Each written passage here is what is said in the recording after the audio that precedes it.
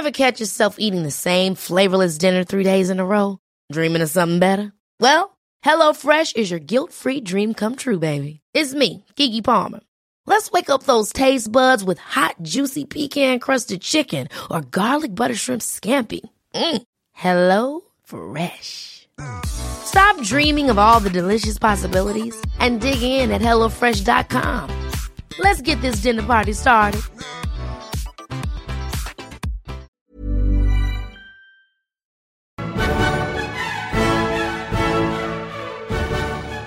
Good evening and welcome to the History of Alchemy podcast. I'm Travis Dow. And I'm Pete Coleman from the Bohemican podcast. Today we're going to talk about theurgy, thaumaturgy, the debate of magic versus science, a bunch of things here, but we've been holding off on this show for a while simply because there are too many related areas of like philosophy, theology, and occult that have to do with what we're going to talk about, and it's just too much to have this show in a vacuum. It would have been way too long. But now we have enough basic understanding from other shows like the Kabbalah episode, Hermeticism. We've covered those. I think we're ready enough to talk about theurgy and thaumaturgy by themselves. And at the center of what we're going to talk about is, again, this kind of debate on whether alchemy somehow involved magic. Was it purely a natural process?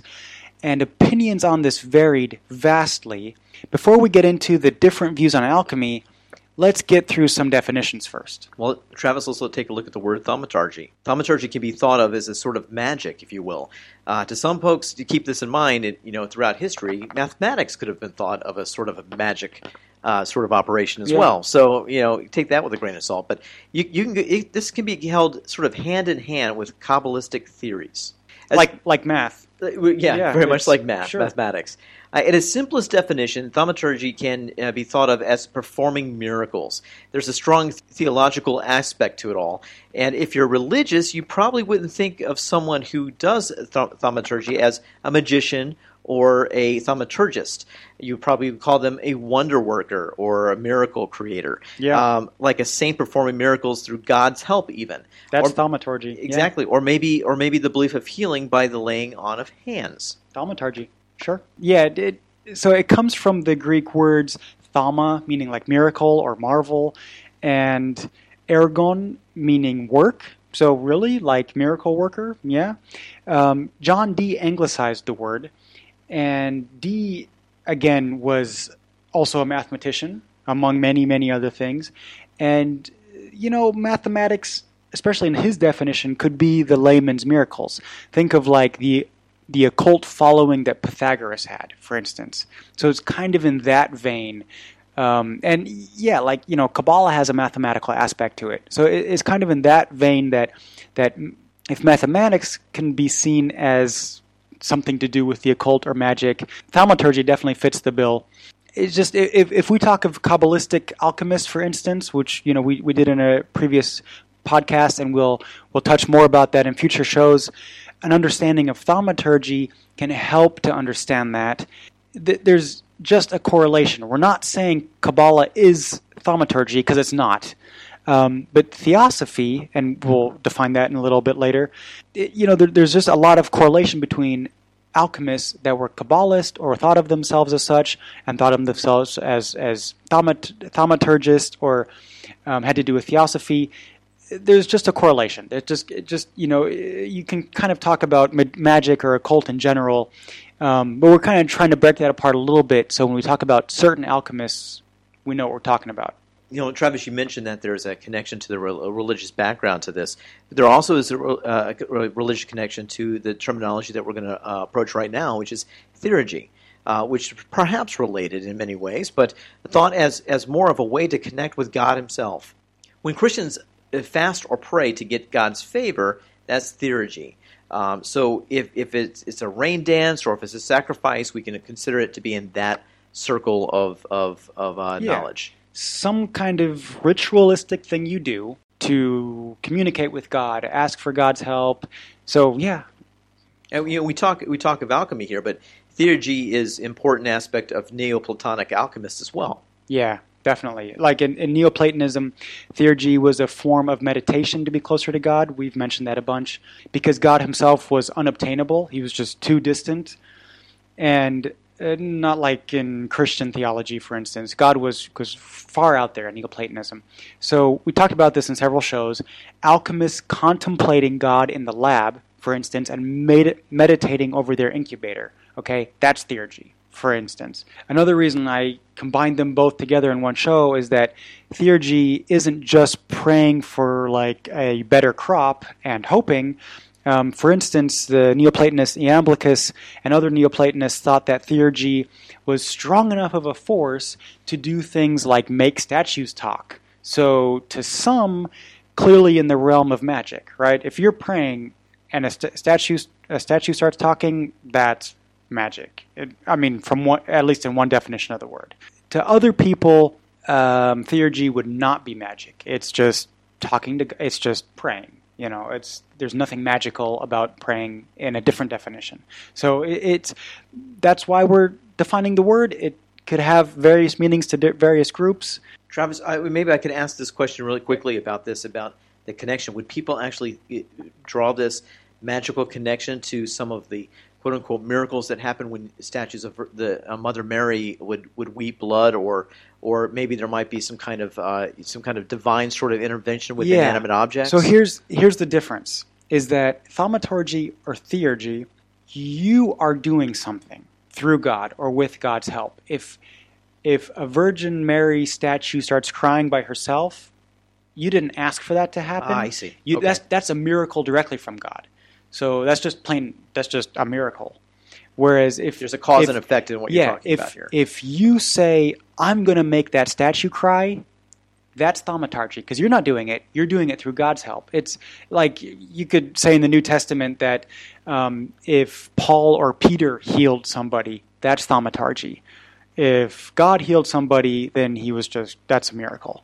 So it is a miracle, but you're not doing it. You're doing it because you have faith in God.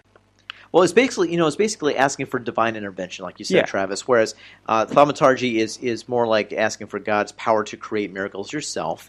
So let's throw this theosophy into this as well. Mm-hmm. All right, this is a wisdom received from God, maybe on the nature of God, for all we know, and could be through Kabbalah, for instance. Yeah, as an example. All right, or through probably divination. Yeah. Reading teacup leaves, astrology, that all falls under theosophy. Well, This kind of goes into one of our favorite characters on this show, Edward Kelly, supposedly got on an alchemical recipe from the angels that he was talking to. Yeah. Right? Remember we talked about that a few podcasts ago, which he did using theurgy and Gosha, which is summoning angels or demons. Yeah. Right? They would pray and fast before using their scrying glass to summon the angels. Yeah, so that's just an example that when I was reading on Edward Kelly, it kind of involves a bunch of things here. So praying and fasting is theurgy. Okay, Gosha is summoning angels. It could also mean summoning demons, but in his case, summoning angels. Or black magic. Yeah, but in his case, they clearly believed they were summoning angels. And then theosophy in the sense that these angels told him an alchemical recipe. So that is knowledge he got from God or from angels in this case. So you see in one example to, fast and pray, theurgy, summon angels, Goetia, and then knowledge they got from the angels, theosophy. So I think we've kind of defined the words and given an example, but we talked about theosophy in our Hermeticism episode, and we're just kind of trying to tie it all together here. And also in our Kabbalah episode, when we also talked about the Kabbalistic methods to find hidden meanings within things, right? Or finding something hidden within the scriptures itself, even divinely inspired scriptures that are all examples of theosophy. Yeah. So, in fact, Kabbalah is a good example of theosophy mixed with mathematics. So in that case, mathematics clearly has some kind of a divine influence. So Kabbalah is a good example of theosophy, for instance. So when we bring it back to alchemy, there's a debate that's saying, so was alchemy done through magic or some sort of divine intervention? So when you're talking about magic in that sense, you're not talking about like sympathetic magic necessarily or some other vague sense of magic, but you're talking about like theurgy or thaumaturgy. So like magic, but through God's will. So is alchemy done through magic? Is it done through some sort of divine intervention? These are debates that happened. Or was it just imitating some natural process, which that could be something akin to science, right? Like, we have philosophers and alchemists who debated on these topics for centuries, and the full discourse would cover books and books and books. So let's just kind of distill this all down to, just get it down to the minutia, if we can. First, we had people that would argue whether transmutation is even possible. Examples on both sides would all be given, of course, quoting Avicenna and Aristotle, to name a few. Yeah, I mean, this was, like you said, this went on for centuries. So this debate would kind of centuries. It actually this debate lasted for more than a millennium. So there's a lot of arguments pro and con whether transmutation is even possible. On one side, it could be argued that alchemy is an art, and like art, it imitates nature, and therefore the gold created is not really gold. So even if you had, this would be argued that even if you can't tell the difference, if this alchemical gold passes all the tests, it still wouldn't have, like, let's say, the healing effects, for example, that people thought that gold had. So something would differentiate it from the actual natural gold, okay? On the other hand, people would give examples of transmutations carried out by humans all the time with the help from nature. A farmer planting seeds to raise crops, people burning ferns and to ash, and I guess even add sand into this to create glass. Those are some examples given where humans are using nature in a way to transmutate one thing to another. Yeah. So, and there was a bunch of examples given about that in this debate. That, of course, transmutation is possible. We see it in everyday life. Yeah. You make some dough, you stick it in an oven, bam, bread. Transmutation, bam, magic. So like it might be easier. It sounds kind of a given up to say that it's so simplistic, though. But those were the examples given. Like, let's say fern to glass. Okay, you have a plant, and then it becomes glass. Of course that's possible. We know it is. Is that transmutation? I mean, it's, plant matter to glass. Why would it be any different to say plant matter to gold? I mean, now, can we even go, and they probably wouldn't have known this at the time, but can we even say that fossil fuels that were once, fauna from a millennia, or from millions of years ago, or decayed animal, would be turned into a combustible fuel? If you make synthetic oil, yeah. So that's, yeah. So oil is created over millennia, over millions of years even, in the natural world, but we can create synthetic oils. So is that transmutation? Sure. I mean, so these are, I mean, obviously in retrospect we can look back and say, well, this is possible because of this, and this is not possible because of this. But that's the arguments they used. And to us, it would, some of them would seem kind of simplistic. Sure, like a farmer planting a crop, is that transmutation? Well, it's an argument they used. But alchemists would often, but not always, and depending on the time period, would try to stay clear of the reputation of being a sorcerer. And we saw this many, many times. Well, that was sometimes a death sentence. Yeah. So they would insist that in a lab, they're replicating the natural process in which the earth transmutates different metals into higher ones. There's no magic involved at all. And this was generally trying to avoid the powers that be that, didn't like sorcery. So they would say, no, this is all, it's like cooking in a kitchen. I'm not doing any magic here. I'm just, mixing ingredients and calcinating it and sublimating it and distilling it, and bam, gold. So in this way, the furnace and sulfur and mercury were thought to be kind of a replication of what happens in nature.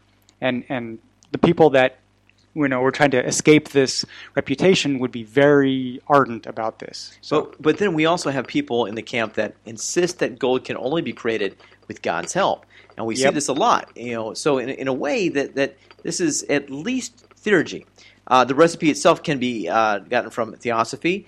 Edward Kelly got a recipe from angels, for example. Yeah. We saw in Zosimos of Panopolis in that episode that the higher beings did find a way to help, so that it's just a matter of astronomy to determine whether it's God or not, or the demons that are helping you out. Yeah. Zosimos was like, someone higher than you is helping, so do it at this time of year so you get God's help, otherwise you're getting demons' help. So, which that could be bad. So that kind of gets us to a summarization of the debate between magic versus nature, Travis. Yeah, so again, so it was debated whether transmutation was possible at all, whether it was possible to create something real or only an imitation. So art was used as an example here, that if and this went back to Greeks, that if you're creating art, you're not creating the real thing, you're creating a mirror image of the thing. You're creating a clone, you're creating a form, not the, this goes back to like Platonic or Neoplatonic like forms versus, the actual thing that you see. And then it was debated whether the transmutation was possible without God's help and will. Many would say that if your recipe failed, that's because God didn't want it to work. So that was kind of also a defense that charlatans could use, but hey. That was their escape route.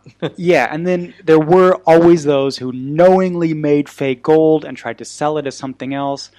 But even leaving charlatans out of this for a minute, the genuine belief and arguments for or against alchemy varied vastly over the centuries. So we need to kind of put this in perspective here, Travis. Was the gold created genuine or by an imitation? Was the alchemical dabbling with evil forces or done by the pious with the will of God? Or were people imitating nature and therefore simply perfecting a certain science? Yeah. So, the answers to those questions are more various than the number of alchemists will probably ever cover on this show. There's just, this is a millennia of debate and everybody had their input. But these are very interesting questions to ask about each person we discuss in our show. So each person, we can see their stance and their viewpoint on where they fall on this debate of like magic versus science. Is this done with the help of God, or can you do this on your own? Are you creating real gold, or are you creating a damn good replica? All alchemists had a different viewpoint. We like the Chinese alchemist we talked about even. Who doesn't fall in this direct line of history in like Egyptian Greek alchemy, but he didn't lie about it at all. He's saying you're creating a very good imitation. It has the same health benefits, but it's not actually gold. So some people didn't lie about that. Some people maybe deluded themselves, thinking that they were creating real gold because it just passed all the tests. So throughout the span of alchemy, these questions were at the center of the debate of its merits, and I think spending some time on the subject should clarify how alchemy was viewed through its history. Well, Travis, I think this is a good episode in the sense that it kind of combines a lot of our other previous episodes, but yet doesn't get away from the core issue of talking about, can this transmutation be done? Can this be done through God's help or God's will? We also have to look at this as the sign of the times, when these particular alchemists were living in these certain times, because they had to play ball with either a potentate or an emperor, so that they weren't burned alive at the stake, or also burned alive at the stake from the church. So it is a kind of a thin line that they got to walk. But I think if you were to add in a little bit of the science, it kind of would cover your butt. Yeah, if we can use that in a 21st century term. Yeah. That's pretty much it for this show. I want to make one little announcement here, and that is that both Bohemican and History of Alchemy were in a collage show. A History Podcasters collage show. Yep, which you can find on the historypodcasters.com, and then click podcast.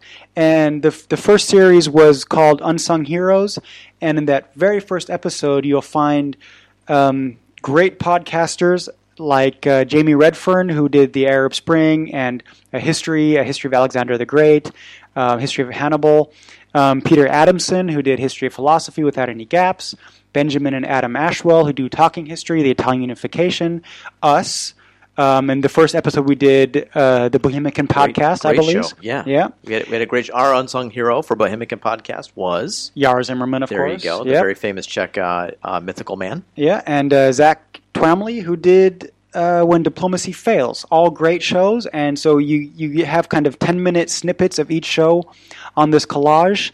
And in episode 2, there will be a 10-minute episode of History of Alchemy, so stay tuned for that. Again, that's at historypodcasters.com, and click on podcast. All right, so thank you very much for listening. Thanks, have a good night. You've been listening to the History of Alchemy podcast with Travis Dow and Pete Coleman. For more information about this episode, other episodes, and other information about alchemy, alchemists, and related subjects, visit historyofalchemy.com. Find us on iTunes, subscribe, review, and don't forget to rate us. We'd love to hear from you. Send your comments, ideas, and corrections to podcast@historyofalchemy.com or get in touch via Facebook on the History of Alchemy podcast page or Twitter @Alchemy Podcast. Tune in to our sister podcast all about the Czech Republic, Bohemicon, which is also available on iTunes or on bohemicon.com. Until next time on the History of Alchemy podcast, thank you for listening.